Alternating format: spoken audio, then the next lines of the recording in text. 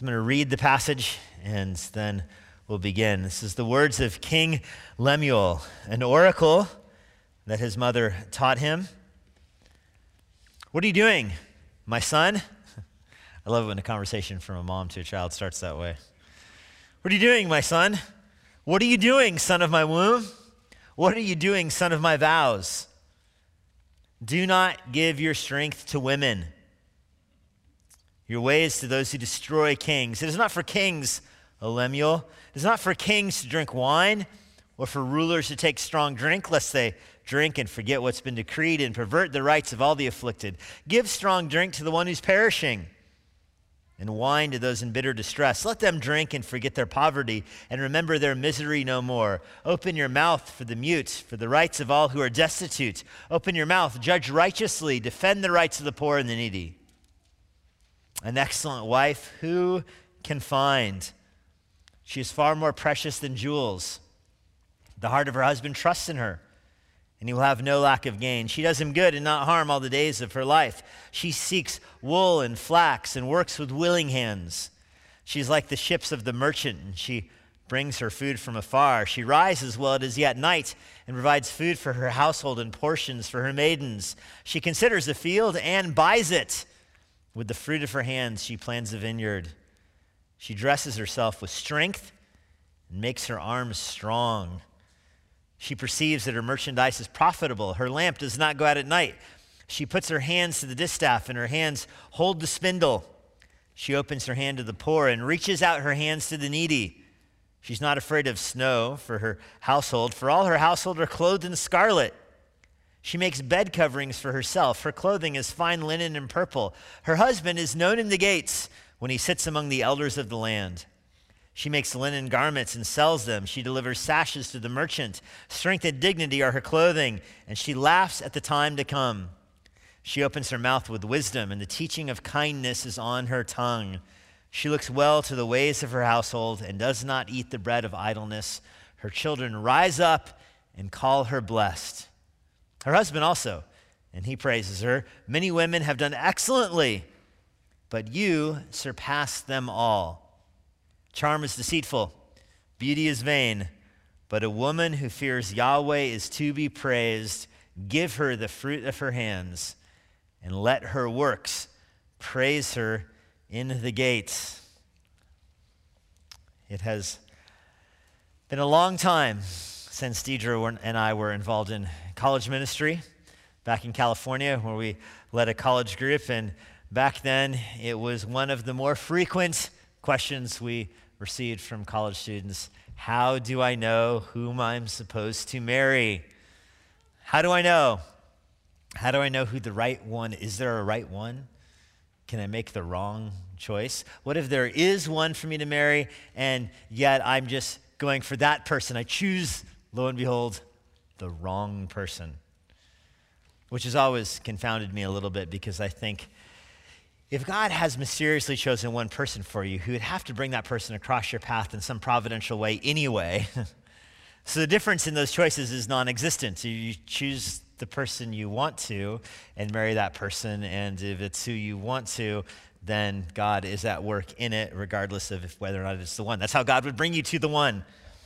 Anyway, we have lots of somewhat humorous memories from that time period with people who are trying to figure out if they were going to get married to the right person. And my favorite, absolute favorite, is a couple that had been dating, and I don't know, I thought they were good for each other, and ultimately they may have even ended up getting married.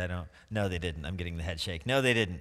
But I remember when they broke up, and I jotted down some of the things because I wanted to remember this conversation the rest of my life.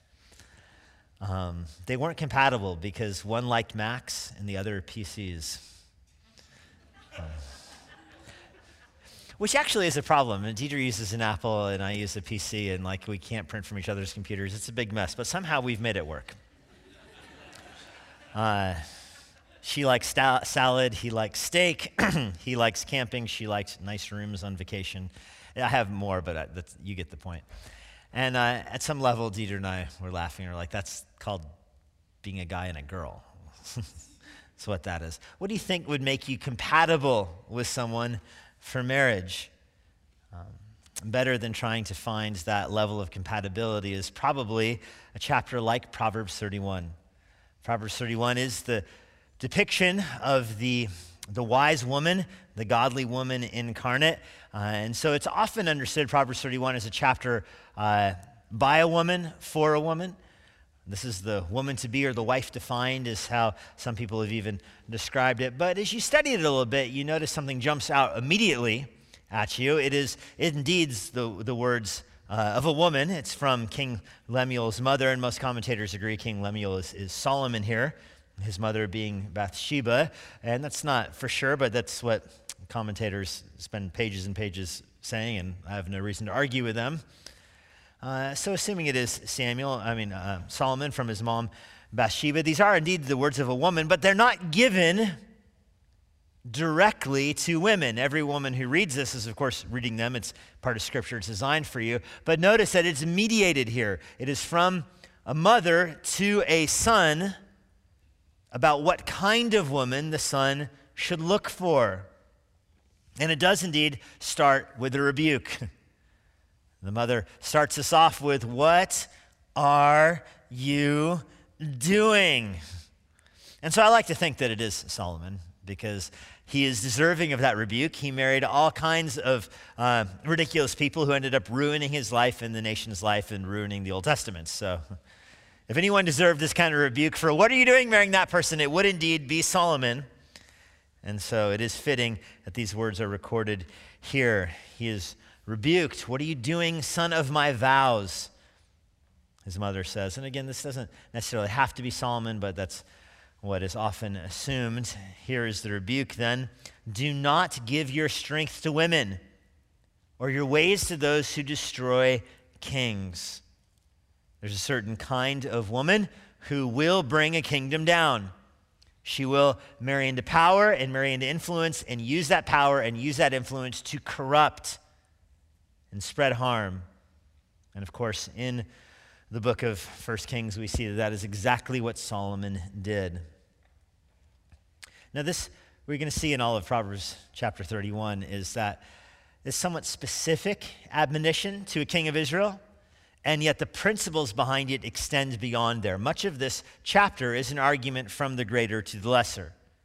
If Solomon, the king, the wisest person who had ever lived before Christ, if he was in danger of marrying a person for the wrong reasons who would tear his life down, how much more so are mere mortals like us? How much more so should people pay attention to whom they want to marry? If a king, a powerful king, could have his kingdom endangered by this choice, it is of particular importance for the average Joe or Joseph Israelite to pay attention to this. And this goes, of course, hand in glove here with drunkenness. It is not for kings, O Lemuel, to drink wine, nor for rulers to take strong drink, lest they drink and forget what has been decreed and pervert the rights of all the afflicted. So she's not leaving the realm of marriage altogether yet. She's going to circle back to it, but she's starting here with pay attention who you're going to marry. Don't marry someone that's going to corrupt you and corrupt your kingdom. For example, it's not right for kings to get intoxicated while they're ruling, because the king might lend a verdict and say, I side with this person over that person, or amass the army to go there, or raise the taxes in that province. And they drink and they forget they did those things. So they're distracted from how they're leading. They're distracted from how they're ruling. That's not going to be the kind of king you want to follow. Ultimately, that kind of king will end up perverting the rights of the afflicted.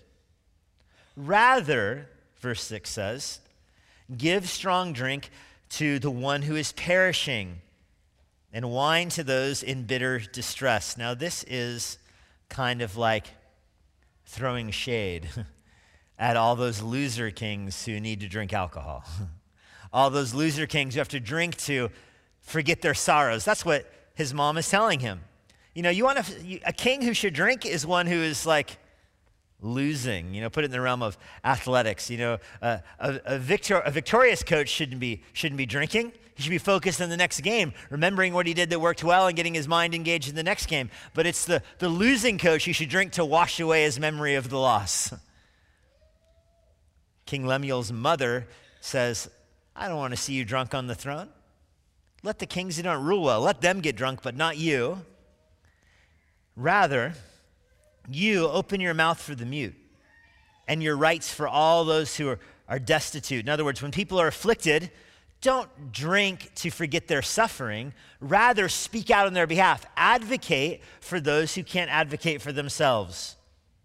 Judge righteously, verse 9 says. Defend the rights of the poor and the needy. So there's a lot I might circle back to one of these verses on a Sanctity of Life Sunday and talk specifically about it in the context of abortion. I think that might be appropriate, so I don't want to spend too much time on them here. Except before we get into the Proverbs 31 woman, the introduction to it is the king's mother saying, you are going to lead a life of sobriety and a life of speaking up for the afflicted, a life that is going to involve hardship because you're going to be advocating for those who cannot advocate for themselves. This is going to be costly. So how do you lead that kind of life? If, and this is where the rest of the chapter comes in, you are distracted at home. How do you lead the kind of life that is going to be pouring yourself out for your kingdom if you're not happy at home? If you at home are dealing with somebody that's going to erode your kingdom from the inside, you're not going to be able to be fully engaged with the rights of the afflicted. In other words, if you marry the kind of person that will corrupt your kingdom, it will end up hurting the poor. It'll end up hurting the rights of the destitute. It'll end up hurting your citizens. Again, it's an argument from the greater to the lesser.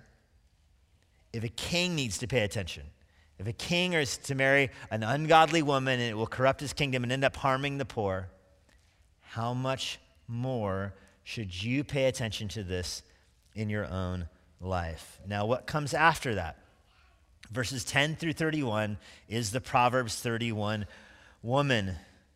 Earlier in Proverbs, we met Lady Wisdom, wisdom personified as a lady. Now, at the end of Proverbs, we see a lady who is wisdom. This is not wisdom personified. This is wisdom as a real person. Earlier in Proverbs, remember, Lady Wisdom calls in the street, and she calls looking for those who will follow her, who will give their lives up for her, and those who seek for wisdom will find her, and they will be wealthy. And then the middle part of Proverbs, chapter 10, all the way to chapter 30, is describing principles to lead a wise life. And now the book closes. This is Proverbs, the book of wisdom, closes with wisdom, not personified back earlier, but now an actual woman who is wise, who's going to embody all of the Proverbs we've seen in the book.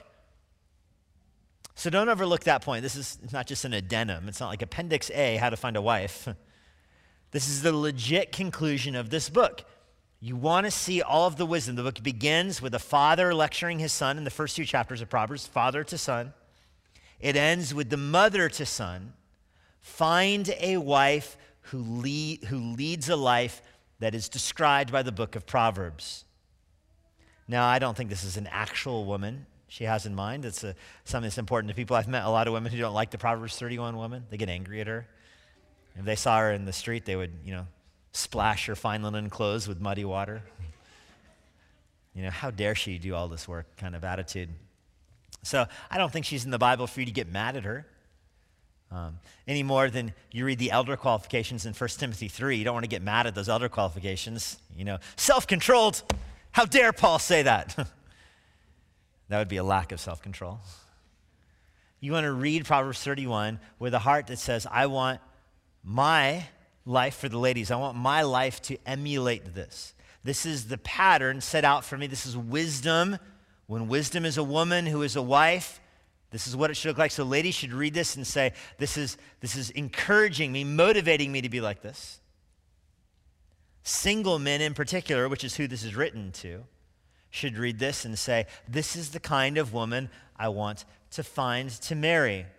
More important than all those silly, sign up for a dating app and it asks you like 86 questions. What kind of food do you like? Blah, blah, blah. And It would be great if it just said, do you want a Proverbs 31 woman? Yes or no?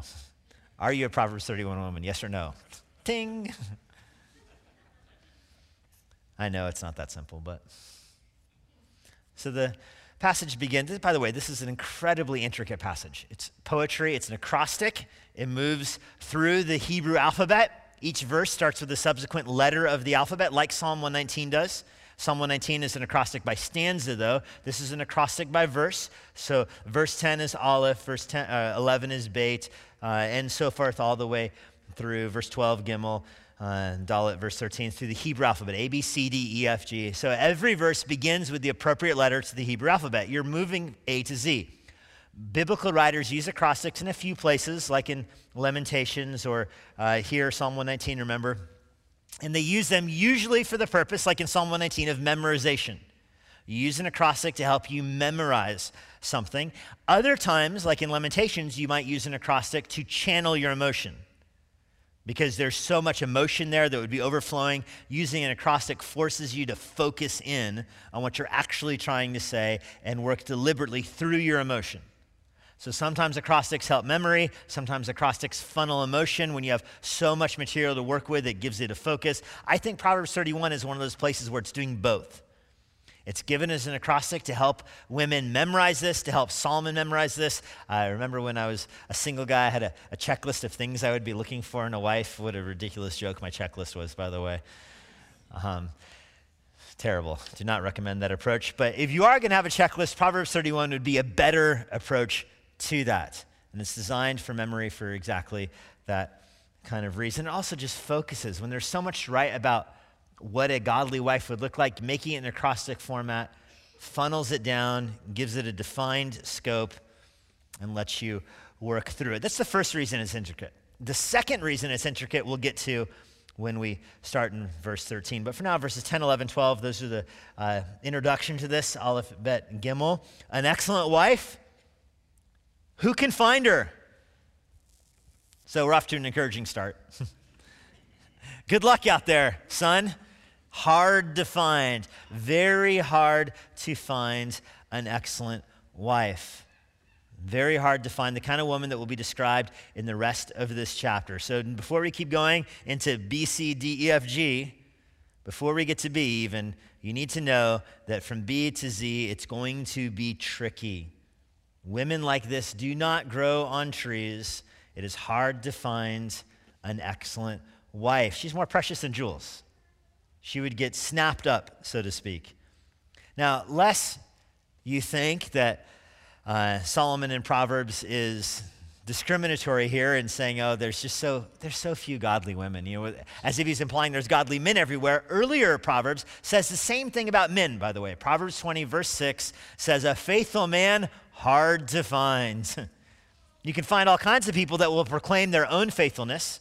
There's all kinds of guys that'll talk about how godly they are and how mature they are and how chivalrous they are and what good leaders they are. Blah, blah, blah. All talk. Proverbs 20 says, but an actual faithful, godly dude, hard to find, Solomon said earlier. So now that is matched with the same language at the end of Proverbs, hard to find a godly woman because of her worth. But when she is found, this is the introduction to her description, verse 11 and 12, her husband will trust her. He will have no lack of gain. She does him good and not harm all the days of her life. So notice that the introduction to the Proverbs 31 woman begins with the husband. This is why I wanted to teach this passage tonight after the morning message. Solomon is not teaching something different than Ephesians 5 or Titus 2 or 1 Timothy 5. He's teaching the same principle. He's introducing marriage here by starting how the wife relates to her husband. How do you know what the godly woman is like? Well, when you find her, she will compliment you. You will trust her. You will prosper, verse 11 says, because of her. She will do him good and not harm all the days of her life. This isn't just like a fleeting thing. Everybody makes vows in the wedding, sickness and in health. I'm in. Wait, you mean that cold lasts 2 weeks? No, this is a long-term, all-life commitment. She will do him good and not harm all of her life, and he'll prosper because of her. I love the phrase, the heart of her husband trusts in her. Do you know, in the ancient Near East, when men went away for business, which they often had to do, traders and government officials and stuff would often go away in business, they would lock all their possessions up before they left. They'd hire a slave or somebody to guard their possessions locked up somewhere, but not this guy. This guy doesn't need to lock anything up. He trusts his wife with all of it. With all of it. In fact, he's going to come back and he's going to have gain. What he left in the house, he's going to come back from his business trip and there will be more of it. It grew. Most dudes out there are having to lock everything up so it's not dissipated. Lower the credit limit on the credit cards to Americanize it. But not this guy. He goes away and he actually has more waiting for him than when he left. So, what does that look like? That is verse 13 through 19, and this is the second reason this is such an intricate and beautiful poem. The rest of this chapter it follows two, they're called chiasms. It follows there's two different chiasms in this. A chiasm is where two different verses parallel each other. The next two verses parallel each other, and they move kind of in. It's called the chiasm because it makes an X. And I'll show you a visual of this in a second, with the main point being in the middle of it. So this is hard for Americans to understand because in our poetry and in our novels and in our stories, the main point is either the beginning or the end. But in the Hebrew world, the main point is right there in the beginning, right there in the middle, and the beginning and the end funnel you towards the middle, and that's where the main point is. So the rest of Proverbs 31 is still going with the acrostic, but in the middle of the acrostic are not one, but two chiasms. Two for the price of one. You could say it like that. It was a sale. Proverbs 31 joke right there. Let me show you the first of these. I don't know how well you can see that, but I tried to bring it out for you where you see verse 13 and verse 19 parallel each other, verse 14 and verse 18 parallel each other, verse 15 and verse 17 go together, and the main point being verse 16. So I'll read the main point because we're Americans. I'll read the main point first, and then we'll work backwards. The main point: she considers a field and buys it, and with the fruit of her hands, she plants a vineyard. So this first chiasm is funneling you to that point. This woman is doing work out there. She's doing work. She is taking what resources she has, and she is expanding them. She is looking at a field. She's considering it. She's not being hasty, and then she snatches it up when it's at the right price. She buys it. She plants a vineyard in there. Now, this is not... Keep in mind here, this is not saying that every godly woman needs to be a gardener or that needs to be a real estate mogul. This is a picture here of the wife of a king, so put that in perspective here. This woman's going to have slaves and servants in this passage. She's going to be doing all kinds of stuff that an average non-queen would have a difficult time doing. But remember, it's the principle of this.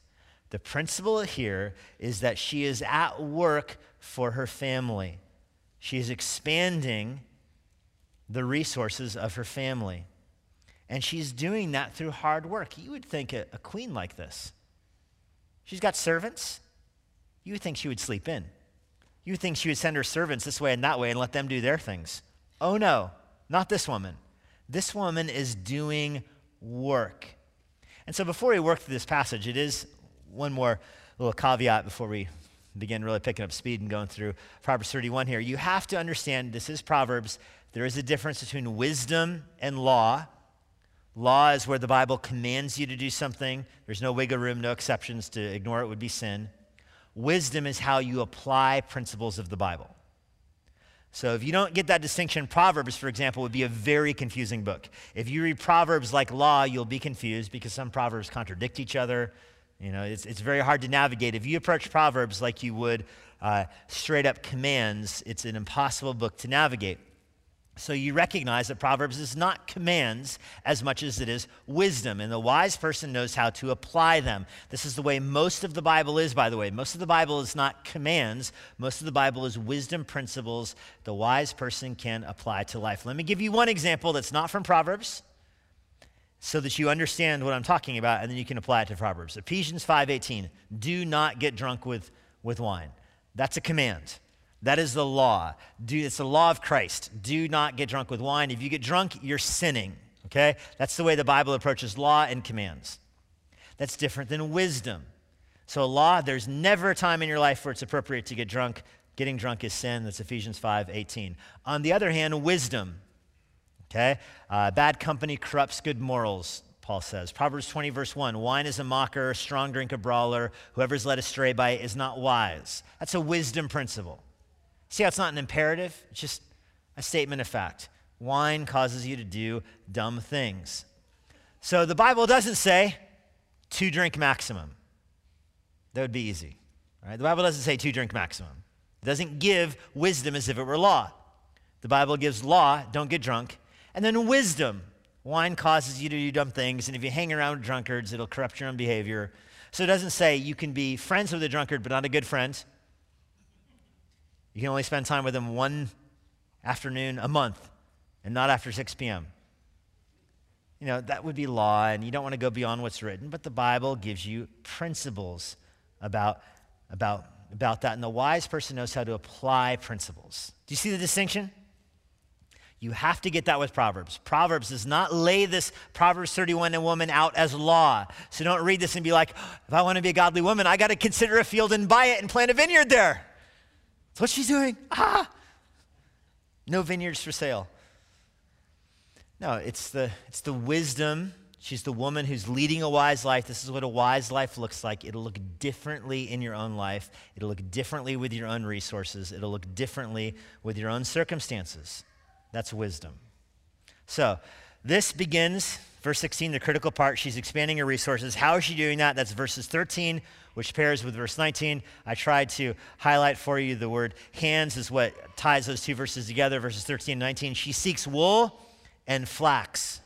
She's out there working for wool and flax. Wool from sheep, of course. Flax, extremely difficult to labor with. Flax is like tall grass that grows, and you pull it out by the roots, and you do work to flax. Like you know, we think of flax as what you get like hippie drinks. You add it to your smoothie. That's not flax for them. Flax, they pull the plants up, and they soak it in water, and they put it on their roof, and they dry it on their roof, and then they beat it with hammers, and they separate the husk from it, and they literally run it through this nail thing that separates it into these long threads that they then dry, and it's like hair, and then you weave that hair together, and that's how you make linen. Okay, that is a lot of work. You think, can I go to Target and just buy a shirt? She is doing work with her hands. Verse 19, she puts her hand to the distaff and she holds her hands on the spindle. In other words, she's doing this herself. In verse 13, she's getting the wool and the flax. Verse 19, she's making clothes from it. Verse 14, she's like the ship of the merchant. She brings her food from afar. The word merchant there is paired in verse 18 with the merchandise. She perceives that her merchandise is profitable. Her lamp doesn't go out at night. So see the parallel there. The ships of a merchant, you think that's not a flattering thing to say. Well, ships of the merchants in the ancient Near East, food comes from where it's grown, and you don't get a lot of variety. So you want something more elaborate for your family, you got to go to a different marketplace. We kind of have the same principle here. Okay, so you might buy, let's say, milk or eggs at Costco, and you might buy fruit at Harris Teeter, and you might buy, produce at Giant or something like that, or steak at Giant or whatever it is, So the different ladies might have their different stores they go to for different things. That's the Americanized version of this. She is like merchant ship. She sees where ships are coming from, and she knows what's good on that ship and what's good on that ship and what's good on that ship, and she's buying them and she's bringing them home for her family.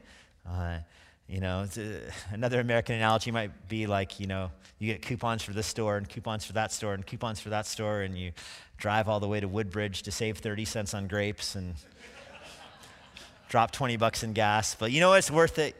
Save 30 cents on grapes. That's great. That's what the Proverbs 31 woman is like. She's doing work out there, navigating, knows where the deals are at the different stores, and has got it sorted out from afar even. See, that's the verse for wives right there. They drive to Woodbridge to save the 30 cents. And she gets her food from afar. There it is. Verses 15 and verses 17. She rises while it's yet night. Rises and dresses are paired with each other. That's what she does. She rises. She dresses herself. And just, again, this is so intricately put together. She rises while it's yet night. Not because she's got insomnia or something, but because she is eager to get on with the day. It's still dark outside. She's got to get up early to provide food for her household, portions for her maidens. She's making food for her slaves. That's this woman. The ladies that are waiting on her, she is preparing food for them. Verse 17, she is dressing herself. And what does she dress herself with? I love this verse. Strength. She makes her arms strong. She gets up early in the morning and goes to the gym. This woman does. She dresses herself with strength and makes her arms strong. And of course, don't take me literally with that. She's not really going to LA Fitness. But she is really getting up early and going to work. And because of that, she is strong. All this appears in verse 16. She considers the field and buys it. Do you see how that's the culmination of this? She saves money here and saves money there and buys food here and buys food there. And her merchandise in verse 18 is profitable. I don't know what her merchandise she has there. She's got an Etsy account set up and she's making things. And she's bringing in cash from Etsy and Facebook Marketplace, all that. And she's taking all this cash and she's using it to advance her family.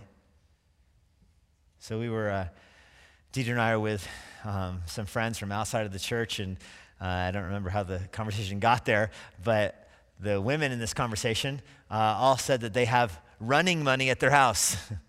They called it running money, stored away in their hidden in their house money, so they could, if they needed to run and get out of town, leave their family, they got the cash to do it. And Deidre and I, we go home and I'm looking at Deidre and I'm like, you got running money? Because one of the guys is like, every wife has it. I'm like, do you have running money? No. Okay. Okay.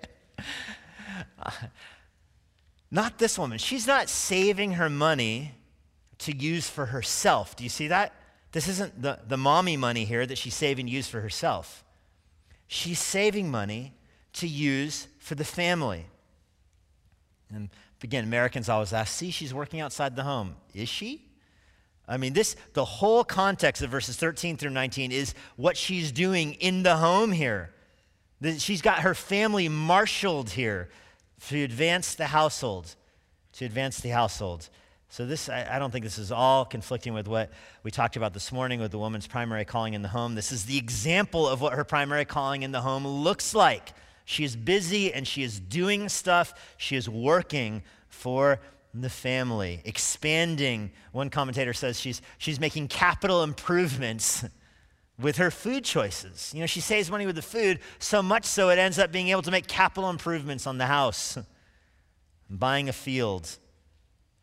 This is an impressive woman. So that's the first chiasm there that shows you how hard she's working. The first chiasm here that's on the screen, verses 13 through 19, she is working for her home. This first stanza describes her home, what her home is like because of her godly effort. The second little stanza is going to describe her life. The first one you got on the screen is her home.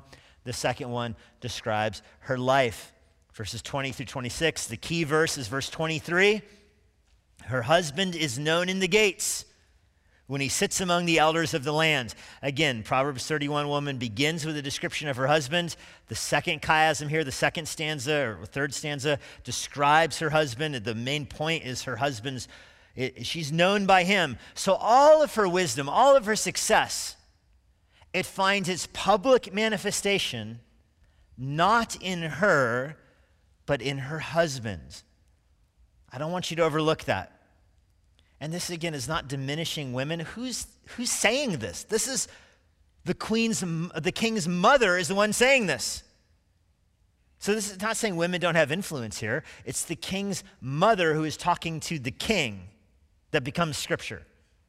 And it is the Proverbs 31 woman that her wisdom is on display in the world through her husband. Through her husband. The stuff she did in the first stanza, it's behind the scenes. She's getting up early. She's making her own clothes. Nobody sees that. But now the public display of her life is on display, and it funnels you towards the understanding that her husband is known in the gates. When he sits among the elders of the land, people see him and they go, that guy is wise. That guy is mature. That's the guy you want to go to for counsel. That guy right there. You want to go to that guy for counsel. And why is he like that? Can you tell how much of it is because of him and how much of it is because of his wife? I mean, at the very least, he was wise enough to marry somebody like that. But she is talking to him, and she's influencing him, and he's running things by her. This is very much cooperative. You can't look at verse, 23 here and say it's all about the man. No, it's the Proverbs 31 woman. The point is, in her wisdom, her husband, you see her through her husband. Her wisdom is on display through him. He's esteemed because of her influence. Martin Lloyd-Jones has an incredible little illustration of him preaching at some, he described it as like a village church up in the Welsh part of Great Britain. And as he was preaching in Wales there, he was staying at this pastor's house. And he said, talk to the pastor. And, everybody at church talked about how educated he was and how wise he was and how intelligent he was. But then he spends the night at his house with he and his wife, and he just in personal conversation about topics that he wasn't prepared for. The guy didn't seem to really know what was happening. He seemed to be out of his league. And Dr. Martin Lloyd-Jones said, I didn't understand how he could be known as someone who's so wise. But then his wife came in the room and starts talking, and Lloyd-Jones realizes the wife is where the wisdom is here. She's the brilliant one here. But then, you all have 100 illustrations like that, but where this one gets interesting is then he says, she starts entering into the conversation through him. She starts bringing suggestions up to him or reminding him of things that he had read or maybe that she had read that he had told him about. It was very unclear to him. And so he starts saying things that he was led by her, and he comes across as remarkably wise and educated. But it was contingent upon her being next to him. And Lloyd-Jones says that's what's described in Proverbs 31, verse 23, that kind of wisdom. Well, let's go through the chiasm together again. Verses 20 and verse 26 parallel each other. She's opening her hand to the poor. In verse 26, she opens her mouth to wisdom. It's interesting, the mark of the king, remember, in verse 9 is that he would open his mouth and judge righteously, that he would speak on behalf of the poor. And remember, this whole thing was introduced with how can a king lead that kind of sacrificial life and pour his life out for his people unless he has a supportive wife at home? Well, now you see the Proverbs 31 woman, and she's doing the same thing.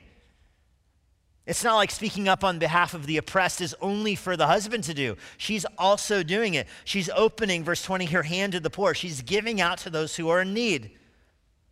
So all of her stewardship in the first chiasm does not mean that she's not generous in the second chiasm. She has the two balanced. She's stewarding and expanding her wealth in the first chiasm so that she can be generous to the poor in verse 20.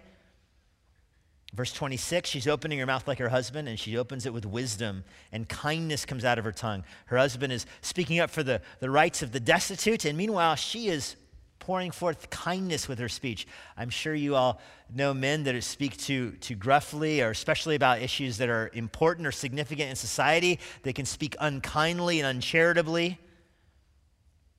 And then this woman comes along, and she speaks with kindness about the same. She cares about the same issues, but she speaks kindly about it, and that's noticed. Verse 21, she's not afraid of, I love the pairing of verse 21 and verse 25, by the way. They're funny. She's not afraid of snow for her household.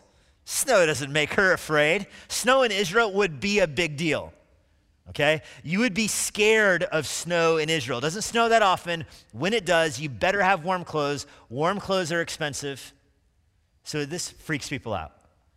But not her. She's snow. Bring it, winter. Let's see what you got. Dump on us. I got sleds in the basement. Do it, winter.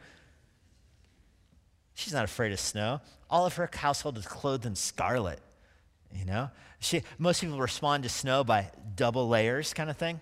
Not her family. She makes clothes that are so good, they still only need one layer in the snow. So that's kind of cool. It's almost like trash talking about clothes here.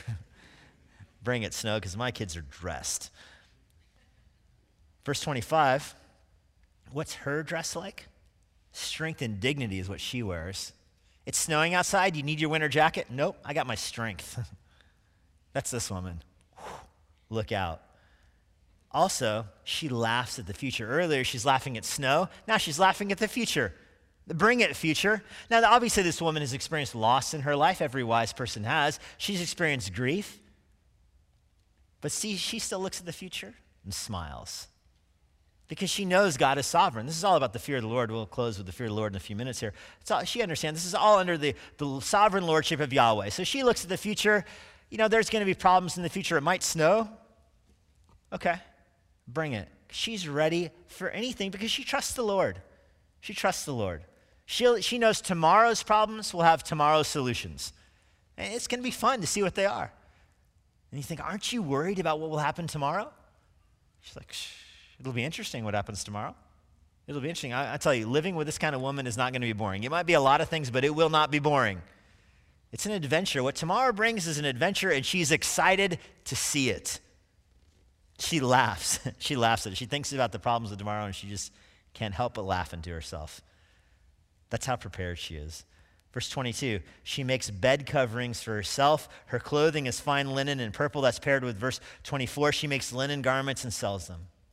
She delivers sashes to the merchants. So she makes incredible clothes for herself. In all of her strength, she's still elegant, wearing fine linen, purple, and considered an elegant, more expensive kind of clothing. She wears that as the queen, of course, but that's not the clothing she's most proud of. She makes it and she sells it, by the way, too. Verse 24, she's selling that kind of linen. She's making profits on it. That profit funnels back up to verse 16, vineyards and such.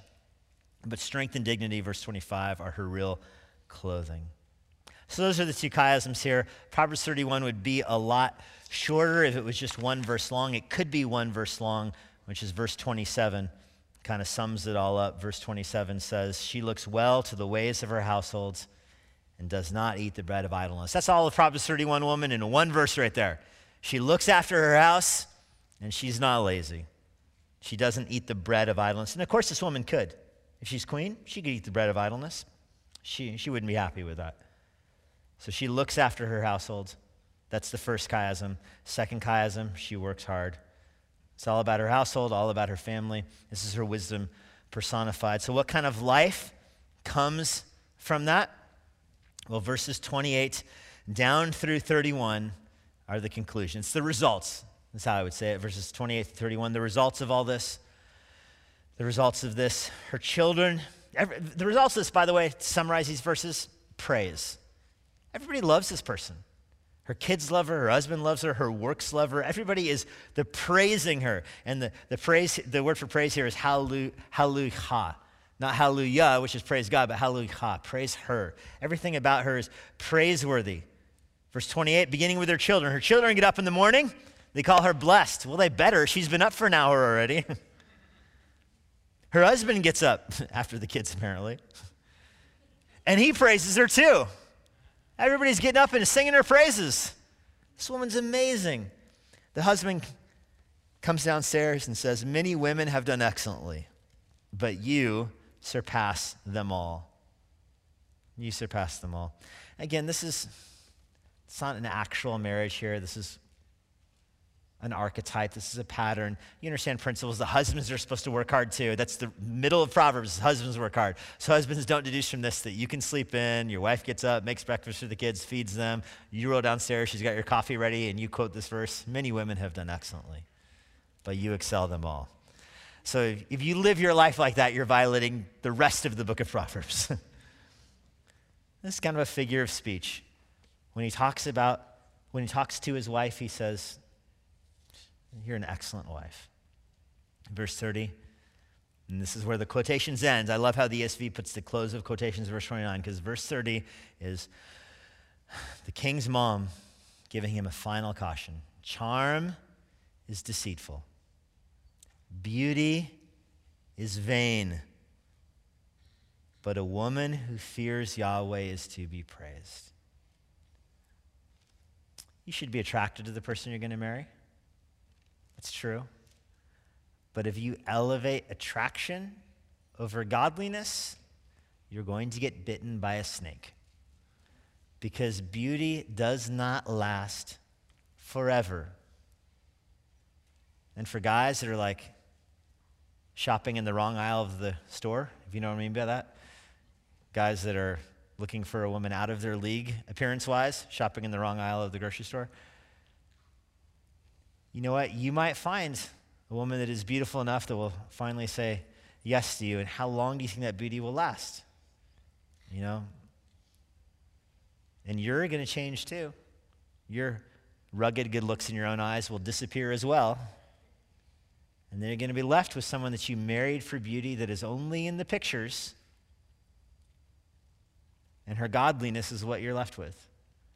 Did you marry well? And beauty is vain because it changes. And charm is deceitful. It lies to you. You think, this is what I need in a wife. It is a lie. Rather marry someone who fears Yahweh. Rather marry the Proverbs 31 woman. Did you notice nothing in this passage described her beautiful looks? Nothing. She girds her arms in strength. That's the closest you get right there. Nothing is about her physical appearance. But you know what? Everyone's praising her, including, does she praise herself? Sort of. This is how the chapter ends. What a cool ending to this chapter. Give her the fruit of her hands. Let her works praise her in the gates.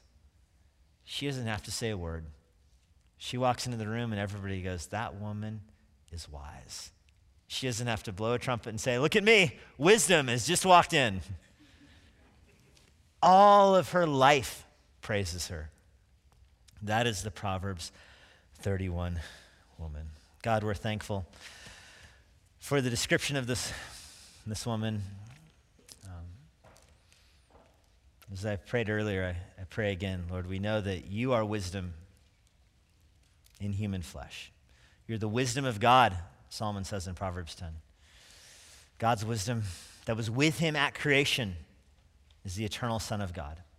And so as we look at the Proverbs 31 woman and we see wisdom, the person of wisdom behind that is you, our Lord and Savior, Jesus Christ. And so we exalt you. We don't exalt other humans. We don't exalt other people. We don't exalt our own work ethic even.